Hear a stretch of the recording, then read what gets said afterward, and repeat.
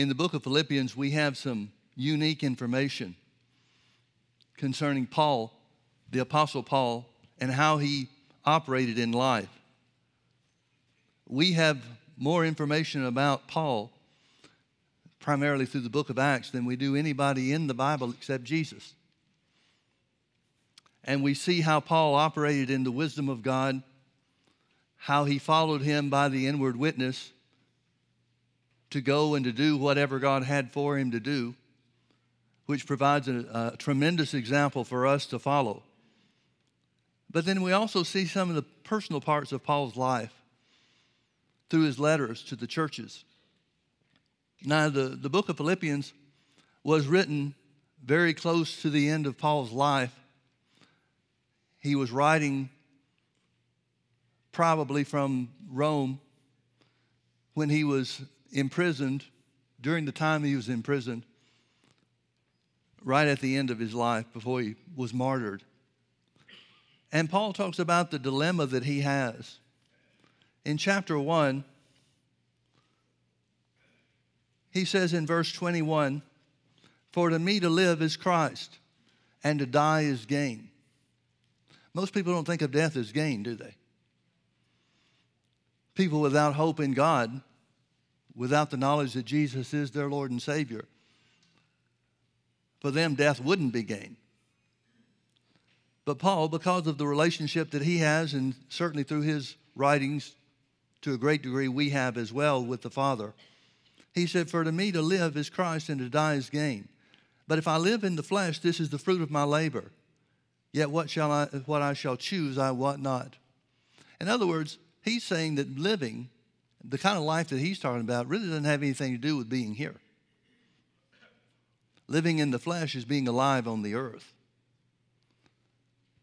So he says, "For me to live is Christ, and to die is gain." But I've got a dilemma. I've got a conflict. And I'm not sure which way I'm going to choose. He says, "If I live in the flesh, this is the fruit of my labor, yet what I shall choose I wot not." That means he hasn't decided yet for sure. Verse 23, "For I am in a strait betwixt two." Here's the dilemma that he has. On the one hand, he has a desire to depart and to be with Christ, which is far better.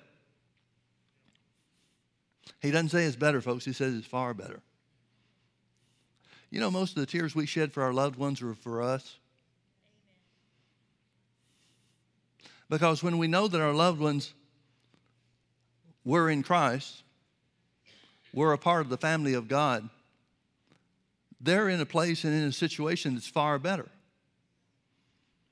Again, Paul didn't just say better, he said far better. Now, how did he know that? Well, we have record that Paul was caught up into heaven and saw things that he couldn't describe. King James translates it as not lawful to utter or speak about. But it really means he didn't have any words to describe it. For example, if you were caught up into heaven and you saw colors that were different and unlike any color that we have here on the earth, how would you describe it?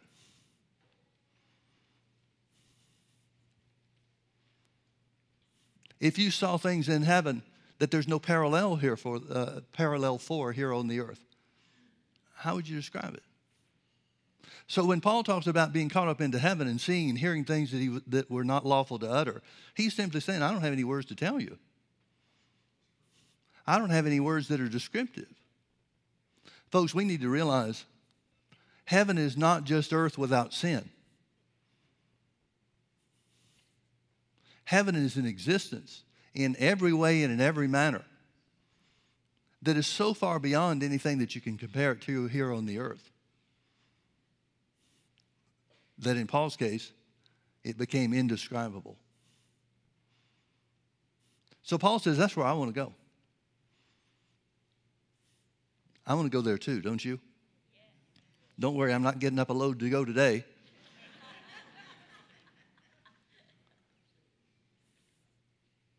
But the blessings of heaven are certainly something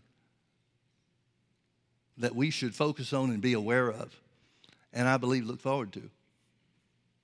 So he says, I'm in a strait betwixt two. I have a desire to depart and be with Christ, which is far better. Nevertheless, to abide in the flesh is more needful for you. Notice he's going to live whether he's in the flesh or not. It's the same life. Paul even talks about the experience that he had being caught up into heaven. He said, whether in the body or out of the body, I don't know. Now, how could you not tell if you were in the body or out of the body? Except that the life that we have now, the eternal life that is ours now, is the same eternal life that you'll experience there in heaven. And Paul seems to indicate that the flesh has little or nothing to do with the quality of life that is eternal life. So he says, I'm in a strait betwixt two. I have a desire to depart and be with Christ, which is far better. But it's better for you, for me to abide in the flesh. He says, if I stay here, I can continue to teach you. If I stay here, I can continue to be an example to you. And that's helpful or needful for you. Verse 25, and having this confidence, I know that I shall abide and continue with you all for your furtherance and joy of the faith. In other words, he's saying, I've really kind of decided already. I'm going to stay here for your sake, not for mine. That your rejoicing may be more abundant in Jesus Christ for me by my coming to you again. Now I want you to look in chapter 2.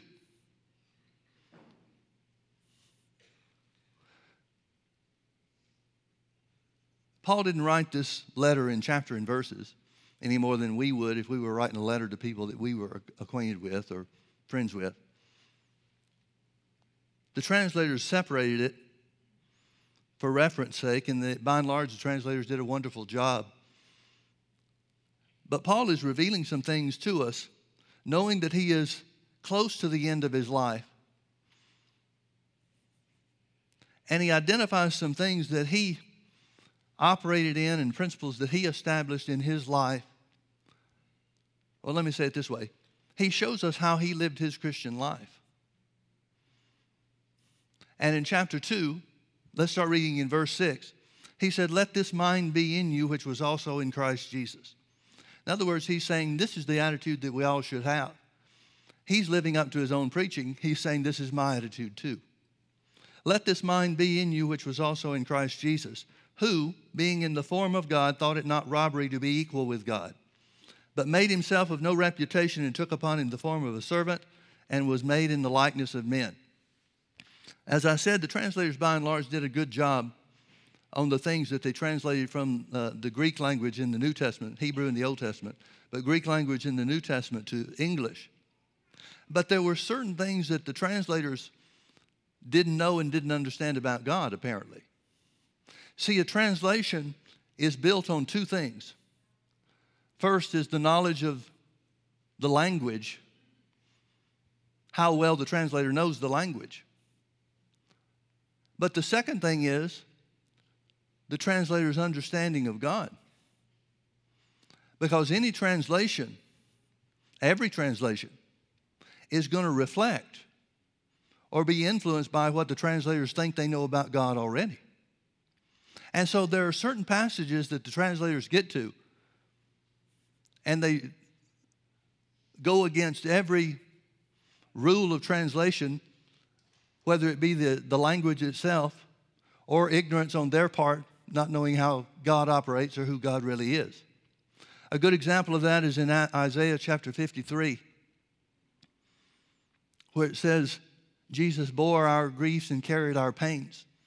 Those words are sicknesses and sorrows. I'm sorry, I messed that up.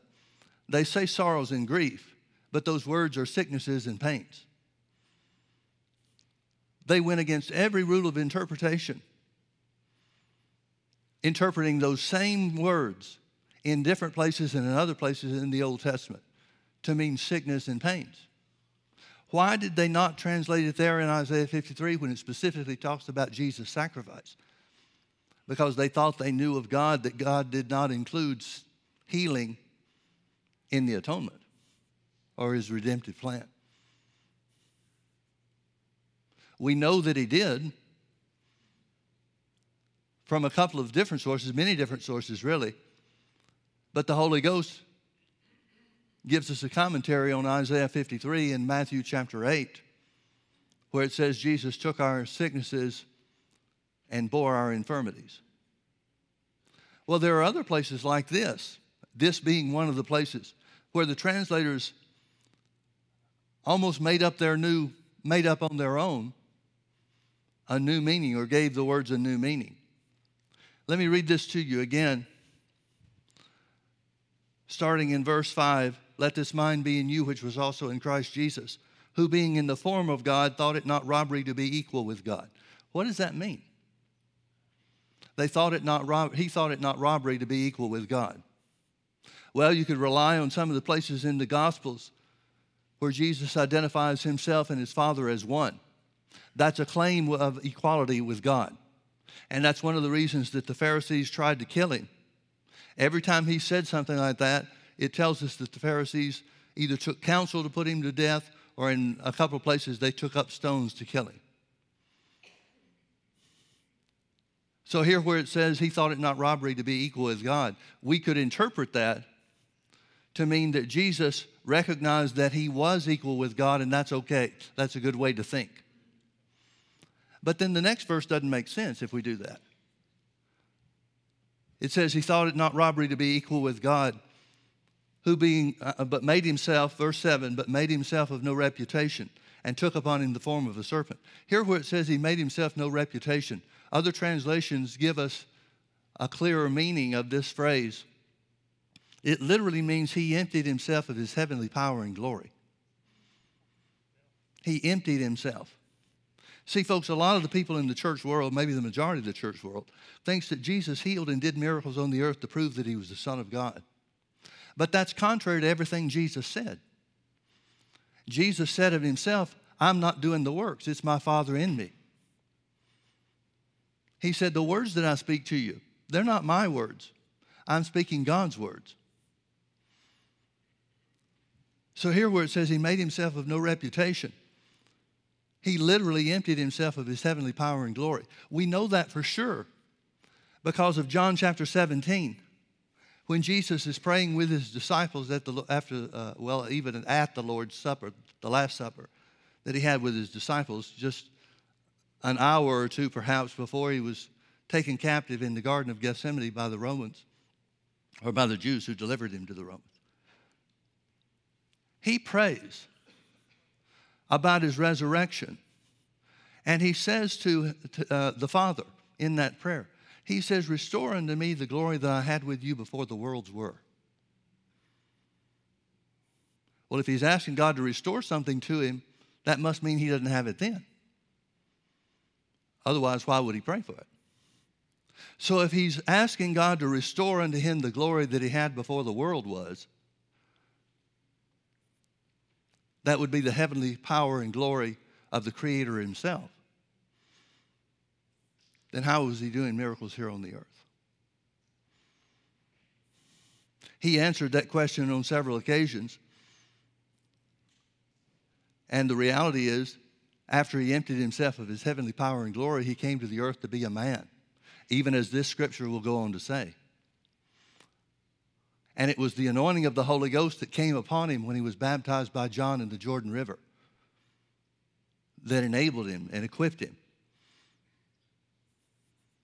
to do the miracles and perform the healings that he did. So here where it says Jesus made himself of no reputation, it literally says that he emptied himself of his heavenly power and glory. And that was necessary for him to come to the earth to be a man, to be able to identify with man while he was here. And that's why the majority of the times in the scripture that Jesus refers to himself, 60 out of 65 of those times he refers to himself as the Son of Man, not the Son of God. And when he did claim to be the Son of God, 3 of those 5 instances were at one time.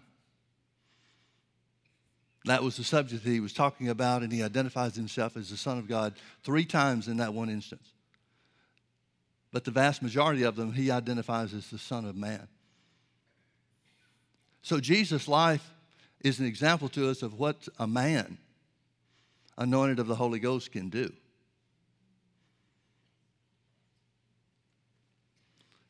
Let me start from the beginning again. Let this mind be in you, which was also in Christ Jesus, who being in the form of God, thought it not robbery to be equal with God, but made himself of no reputation. That's the emptying of himself, of his heavenly power and glory, and took upon him the form of a servant, and was made in the likeness of men. And being found in fashion as a man, he humbled himself and became obedient unto death, even the death of the cross. Wherefore, God also has highly exalted him and given him a name which is above every name, that at the name of Jesus every knee should bow, of things in heaven and things in earth and things under the earth, and that every tongue should confess that Jesus Christ is Lord, to the glory of the Father. Paul is telling us and showing us a principle. He's saying just as Jesus emptied himself of his heavenly power and glory, we should be willing to empty ourselves of any claim that we have to fame or worth here on the earth through our natural birth or our life. Luke chapter 3. This was instructive or critical, really, to Jesus being able to finish the work God gave him to do. And that's the principle. The principle is if we will empty ourselves of anything we think is to our credit from the flesh or through the flesh, that and only that will be a determining factor as to whether we will enter into what God has for our lives. Chapter 3, verse 1. Finally, my brethren, rejoice in the Lord. To write the same things to you, to me, is indeed not grievous, but for you it's safe. The word safe means secure. He's saying for me to say the same things over and over again to you is the way that you can lay up an effective foundation of God's word in your life. Beware of dogs, beware of evil workers, beware of the concision. He's saying that people will come in and try to take from them what God has given them. For we are the circumcision which worship God in the Spirit and rejoice in Christ Jesus and have no confidence in the flesh. He's saying we're really the Jews. The family of God is really the nation of Israel. Now we know there's a natural nation of Israel. We know there's a natural descendant line from Abraham. But we're part of the family of God. We're Abraham's seed through the new birth, not through a natural descendancy or genetics. He goes on further and says in verse 4, though I might also have confidence in the flesh, if any other man thinks he has whereof he might trust in the flesh, I have much more. In other words, he's saying, here's my pedigree. Now remember, he's talking about the principle in the previous chapter. He talked about the principle of Jesus entering in and fulfilling the work God had for him to do by his willingness to empty himself of his heavenly power and glory. Paul's going to show us the same example in his own life. These are things that he might have to glory in the flesh, beginning in verse 5. Circumcised the 8th day, of the stock of Israel, of the tribe of Benjamin, a Hebrew of the Hebrews, as touching the law of Pharisee, concerning zeal, persecuting the church, touching the righteousness which is in the law, blameless. But what things were gain to me, those I counted loss for Christ. Now, when he says those things that were counted gain to him, he means this is what put me on the fast track with the Pharisees. Paul was climbing the social ladder of the religious order of the Pharisees. And everything he says there, though it might not mean much to us, everything he says there has specific meaning, has a value attached to it with the Jews that was as great or greater than anybody else that they could come in contact with. But what things were gained to me, those I counted loss.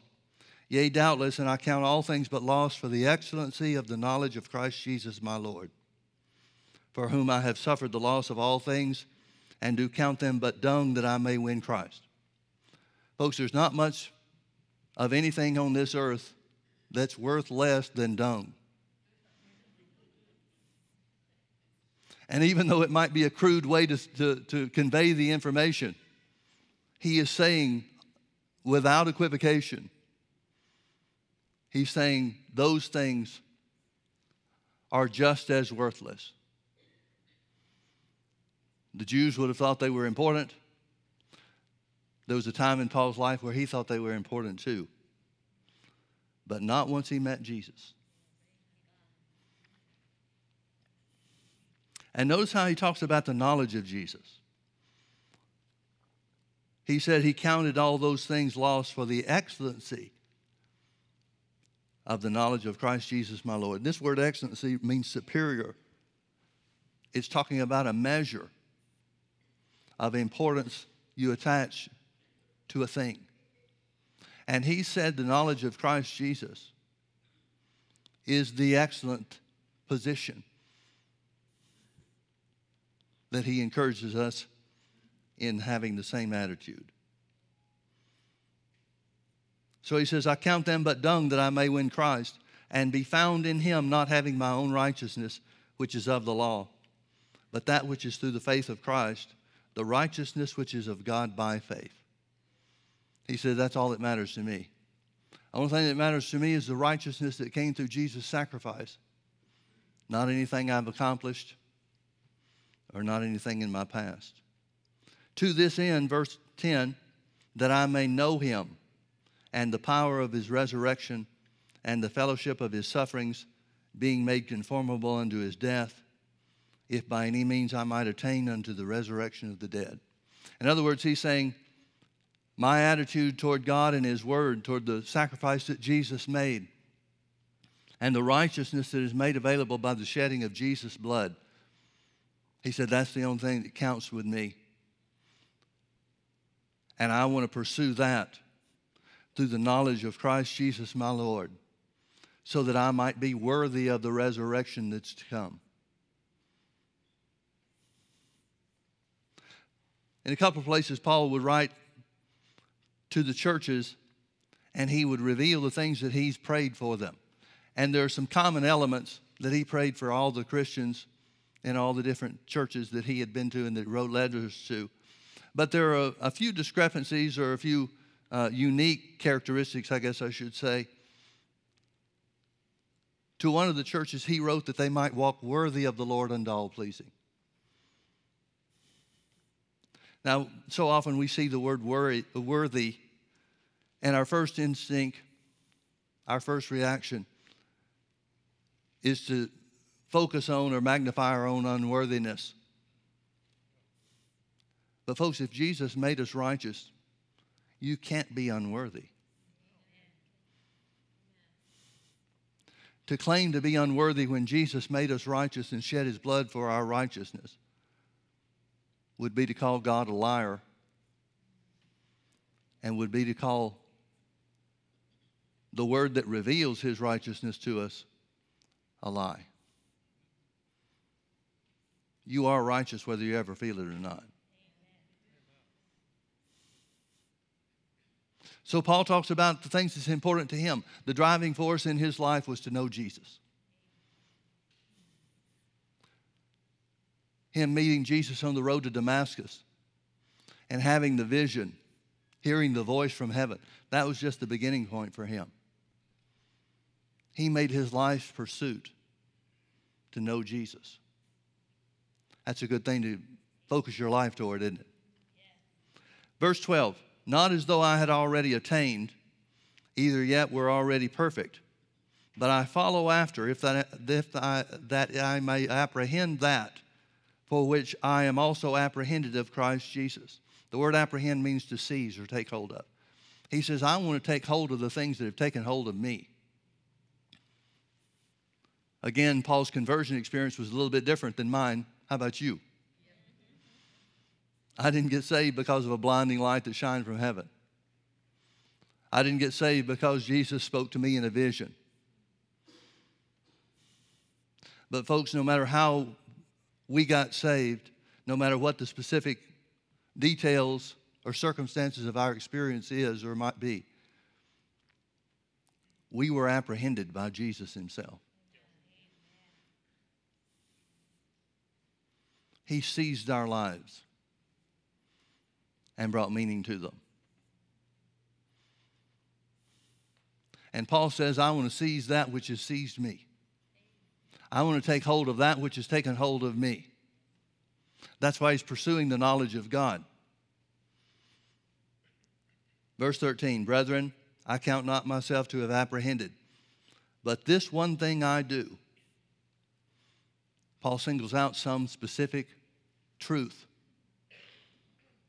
He says, in order to take hold of the things that have taken hold of me, in order to be found righteous through the blood of Jesus, not through my own works, in order to pursue the character and the nature of God, the knowledge of Christ Jesus our Lord, he said, this one thing I do. This one thing I do. Forgetting those things which are behind and reaching forth unto those things which are before. I press toward the mark for the prize of the high calling of God in Christ Jesus. Notice what Paul said the number one characteristic or the number one thing in his life has become in his growth of the knowledge of Jesus, in his pursuit of that knowledge and the excellency of that knowledge. He said, this one thing I do. I may not be good at anything else, but this one thing I do. Forgetting those things that are behind. I press forward or pursue the high mark of the calling of God in Christ Jesus. Verse 15, let us therefore, as many as be perfect. The word perfect there doesn't mean without making a mistake. It means to be complete. We're complete in Christ Jesus.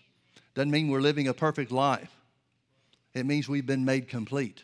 It means we've been given the tools where we can live under righteousness. Let us therefore, as many as be perfect, be thus minded. And if in anything you be otherwise minded, God shall reveal this even unto you. In other words, he said, this is so true, even if you don't believe it now, God will show you. He'll reveal it to you. Now, folks, remember where Paul came from. Our introduction to Paul and his life starts in the book of Acts when Stephen is stoned. Paul stands by and guards the clothes for the people that are doing the stoning. He was consenting unto Stephen's death. Then we see in Acts chapter 9 how that Paul was given authority by the Pharisees, the chief priests and the Pharisees, to pursue and persecute all those that call on the name of the Lord or call themselves Christians, those that are believing in the work of Jesus instead of the keeping of the law of Moses. The devil's plan has always been to destroy the people that believe the right things so that they can't have any influence on the people that don't believe. And he was good at his job. He had put a lot of people in prison. He had committed a lot of people into situations where their lives were lost. So when Paul enters into this family of God, when he becomes a Christian, he's got quite a sordid past as far as God is concerned. Now, he thought he was doing God a favor. He thought he was pursuing God by killing the Christians and putting them in jail and so forth. He thought he was serving God. Just like there may be others in false religions today that think that by bringing violence, they're serving God.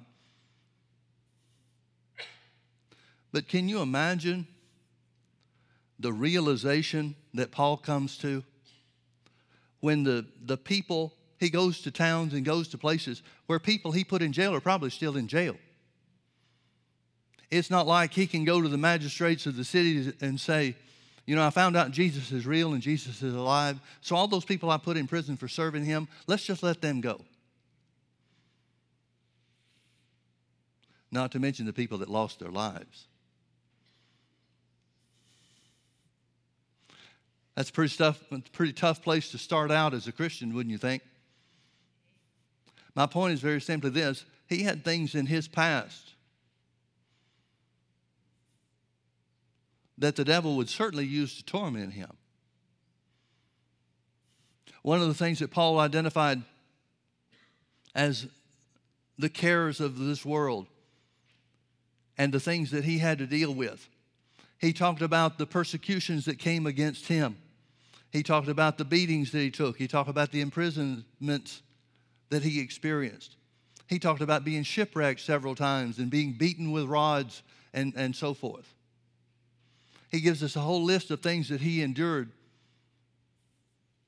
by following God's plan for his life and spreading the gospel around the world. But then he says this. He says, but the one thing that comes upon me daily. I'm sure he was grateful that the beatings weren't daily, that the shipwrecks weren't daily, that the fastings and situations where he was without basic needs for human care, those didn't happen daily. But the one thing that he said comes upon me daily is the care of all the churches. Folks, Paul spent a lot of time talking about false teachers, false prophets, false apostles. We saw in some previous verses here how that he says, beware of evil men, beware of dogs, beware of the concision. In other words, the Jews. He knows what persecution is like. He used to be the persecutor. And the care of all the churches that comes on him every day. He knows the work of the devil. He was involved in it. He knows how the Jews willingly send people to disrupt these churches and to imprison those that have turned away from the law of Moses. This is first and foremost on his mind. I want you to look with me now to Isaiah chapter 43. Isaiah chapter 43. Paul's saying the one thing that he did, the overriding principle in his pursuit of the knowledge of Jesus and the power of his resurrection and the fellowship of his sufferings. He said the one thing, the foundation thing is I have to forget the things that are behind. Notice in Isaiah chapter 43, verse 25. Here's God speaking through Isaiah, and he said, I, even I, am he that blotteth out thy transgressions for my own sake, and will not remember thy sins. Answer me a question, folks. How can God not remember our sins? He remembers everything. He knows everything. There is nothing secret. There is nothing hidden from God. How can he not remember our sins? There seems to be a characteristic of God that's part of what makes him God. See, when we see Paul talk about forgetting the past, for us that just becomes a choice not to think on it. And Paul talked a lot about what we think on. He goes on in chapter 4 of the letter to the Philippians and tells us what to think on. He said, whatsoever things are good and just and holy and of good report, if there be any virtue and be any praise, think on these things. He's telling us what to train our thoughts toward. He says, be careful for nothing. Put away worry. But in everything by prayer and supplication with thanksgiving, let your request be made known unto God. He tells us that the truth of God's word is the only thing that we should focus our attention on in our pursuit of God in our own lives. But you know as well as I do that we can never forget the things that we did. We can never wipe them away. When I say we can't forgive, we can choose not to remember. But there's a difference between forgetting and choosing not to remember. God says, I will remember thy sins no more. That means as far as God is concerned, when the blood of Jesus is applied to our lives, what we think of as sin, what we remember in our past experience as sin, doesn't exist anymore. So if we ask God to forgive us, whether through the new birth or forgive us after we've become a Christian and missed the mark, when we ask God to forgive us, if we talk to him about it again, he doesn't know what we're talking about. Because he chooses, as an aspect of deity, not to remember our sins anymore. Now, folks, I would submit to you that the things that the devil uses, the greatest weapons that the devil uses in our lives and against us, to stop us from getting to the place in God that we really want to be from our hearts, are things that we've done in the past. As far as God is concerned, you don't have a past. As far as God is concerned, you have a life in Christ Jesus. But there is no past. Or the only thing of our past, in our past, that is credited to us or held to account are the works of righteousness that we've done. So if Paul is giving us an example, and it all comes down to thinking the things of God. Remember, he said, let this mind be in you, which was in Christ Jesus. Be willing to be a servant. Empty yourself of whatever you think in the flesh you have going for you. In other words, make your relationship with God new every day. Don't try to live on yesterday's revelation or yesterday's truth. Keep your relationship with God and your fellowship with God new every day. Now notice this, verse 25 again of Isaiah 43. I, even I, and he that blotteth out thy transgressions for my own sake, and will not remember thy sins. Put me in remembrance. Now what's he saying? Remind me of the sins that you committed that I did away with?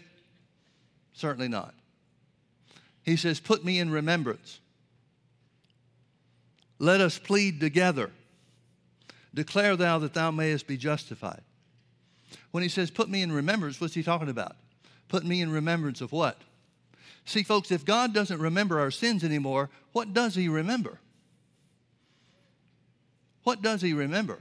There are 12 times in the Old Testament, or 11 times in the Old Testament, one time in the New Testament, in the Gospel of Matthew, that the Bible says God remembers his covenant with Abraham. God remembers his covenant. When we go to God in prayer, in fellowship, when we go to him, he doesn't remember the mistakes that we made. He remembers this covenant that belongs to us. He remembers the things that belong to us through the finished work of Jesus. Folks, I believe this is why Paul comes to the realization and the truth that he shares with us in Galatians chapter 3, where he says Christ has redeemed us from the curse of the law, verse 13, being made a curse for us, for it is written, cursed is everyone that hangeth on a tree. Verse 14 tells us why he did it, that the blessing of Abraham might come on the Gentiles through faith, and that we might receive the promise of the Spirit. He goes on to say, if you be Christ, then are you Abraham's seed and heirs according to the promise. What promise? The promise that God remembers. The promise that God remembers. The promise that God sets his attention on. I remember a time in my life where the majority of my prayer life was apologizing to God. You know how much spiritual growth I experienced during that time? Less than none. Because it's not remembering the things that we did before. Now, don't get me wrong. I had the right attitude. I felt terrible about the things that I'd done. I felt terrible about the mistakes that I'd made. But the reality is, if the Bible's true, thank God it is. The reality is, I wasted a lot of time feeling sorry. I wasted a lot of time talking about things to God that he refused to remember. And one of the most difficult things, one of the most liberating things, but one of the most difficult things I ever experienced was when I finally started talking to God about me being made righteous by the blood of Jesus. See, I used to think, because I felt so bad about the things that I'd done in my past, I used to think that that would be hypocritical for me to talk to God about righteousness in any way other than I don't measure up. But when I started seeing what the Bible said about taking hold of things by faith. See, the fact is, when we were born again, we were made righteous. Whether you ever feel righteous or not, you are the righteousness of God in Christ Jesus. And I came to the understanding, or at least I thought I did, I didn't find out that it was true until after I put it in practice. See, the Bible's only true for you to the degree that you're acting on it. Beyond that, it's just theory. We got a lot of Christians that are living on theory rather than experiencing the results and the reality of it for themselves. But when I started talking to God about me being righteous, the thought that I had was that this is going to make God really upset with me.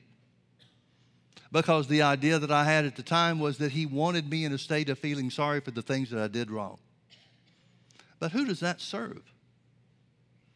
If you've ever experienced that, you know it doesn't serve you well. And there's nothing in the Scripture that tells us it serves God. So who does that kind of Christian life serve?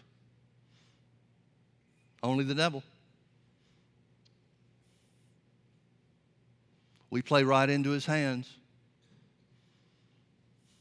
And he keeps us from the things that are before, the things that are ahead of us, in other words. He keeps us from God's plan being realized in our future, by and large, by getting us to focus on our past. So when God says, I blot out thy transgressions and will remember thy sins no more for my own sake, not for your sake, not for my sake, but for his own sake. Then he says, put me in remembrance. What does he want us to remind him of? His word. The covenant promises and blessings that belong to us now because of what Jesus did. He wants us to put him in remembrance of his word. Now, why is that? Has God forgotten his word? Does he need reminding? No, he needs to hear that we know what he promised. He needs to be aware of the fact that we remember his promise, and by putting him in remembrance, lay claim to it by faith. The Bible says the memory of the righteous is blessed. Well, that can't be true if you're remembering your past.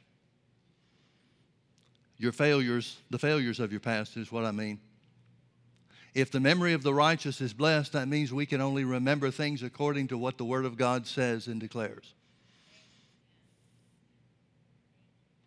But I can tell you from personal experience that if you begin to walk that way, the things of the past that the devil brings up to your memory will be as if it happened to somebody else and was just a story that you heard told. It won't hold on to you any longer. And that's the only place that we can walk in the fullness of what God has for us. Again, look at Paul's example. Look at the things that he had to put away. Look at the things he had to choose not to remember and focus on. Imprisonments of people that just simply wanted to worship God. Simply believed in Jesus just like he does now. People being put to death. He says of himself, he said, I did it ignorantly, but he still did it.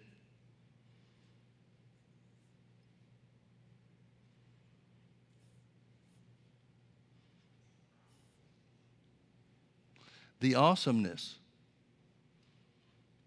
of our Heavenly Father only remembering his covenant regarding us, and not our mistakes or our failures or our choices to do the wrong thing. That's an amazing thing to me. It must be a characteristic of heaven too. Because the Bible says that when we get to heaven, God will wipe away every tear. The thing that I first noticed about that scripture when I found it is the question, what are people going to be crying about in heaven? But there must be a time. There must be a period of time that we have a chance to see things that bring us sorrow. Maybe even lost loved ones. But the Bible says that God wipes away every tear. There comes a point in time where he removes from us the remembrance of anything that could bring us sorrow, because there is no sorrow in heaven. So there has to be some kind of memory wipe that takes place according to God's plan and purpose. And if I can say it without sounding disrespectful, God lives under that memory wipe condition full time. Paul writes to us that we should live that way too. This one thing I do, forgetting that which is in the past, I set my goal for the excellency of the knowledge of Jesus.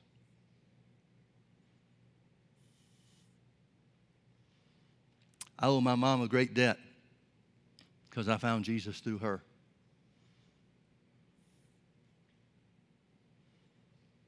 I'm just glad I found him as early as I did. I wasn't even 7 years old, just before my 7th birthday, I believe. And she led me to know God.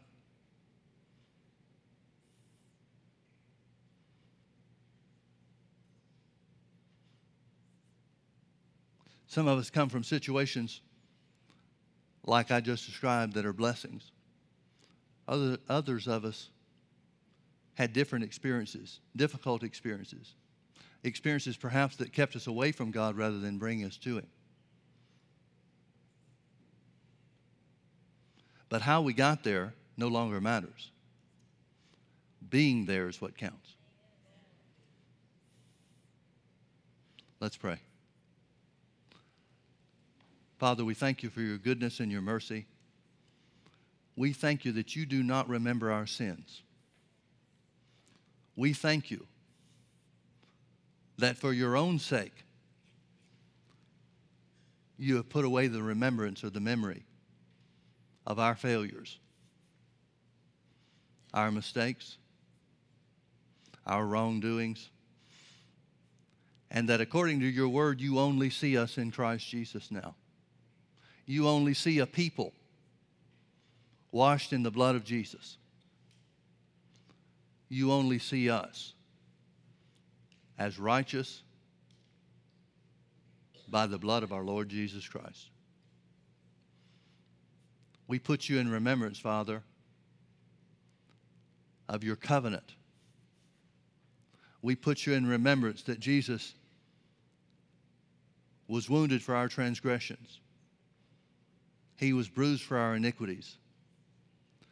The chastisement of our peace was upon him, and with his stripes we were healed. We put you in remembrance, Father. You said the Holy Ghost would never leave us nor forsake us. So we remind you that we believe for the help of the Holy Ghost in every situation in life. We remind you, Father, that Jesus said that we would hear and know his voice, and the voice of a stranger we would not follow. So we thank you for leading us by your Spirit through the inward witness into your perfect plan for our lives. And Father, we thank you for giving unto each one of us the spirit of wisdom and revelation and the knowledge of you, that the eyes of our spirits are opened, that now we know what is the hope of your calling and what are the riches of the glory of your inheritance in the saints, and what is the exceeding greatness of your power that works in each one of us as believers, that we might be filled with the fullness of God. We love you, Father. We magnify your holy name. In the precious and holy name of your Son, Jesus, amen. Amen. Praise the Lord. Well, folks, have a wonderful Mother's Day. Don't forget there's no healing school tonight. And be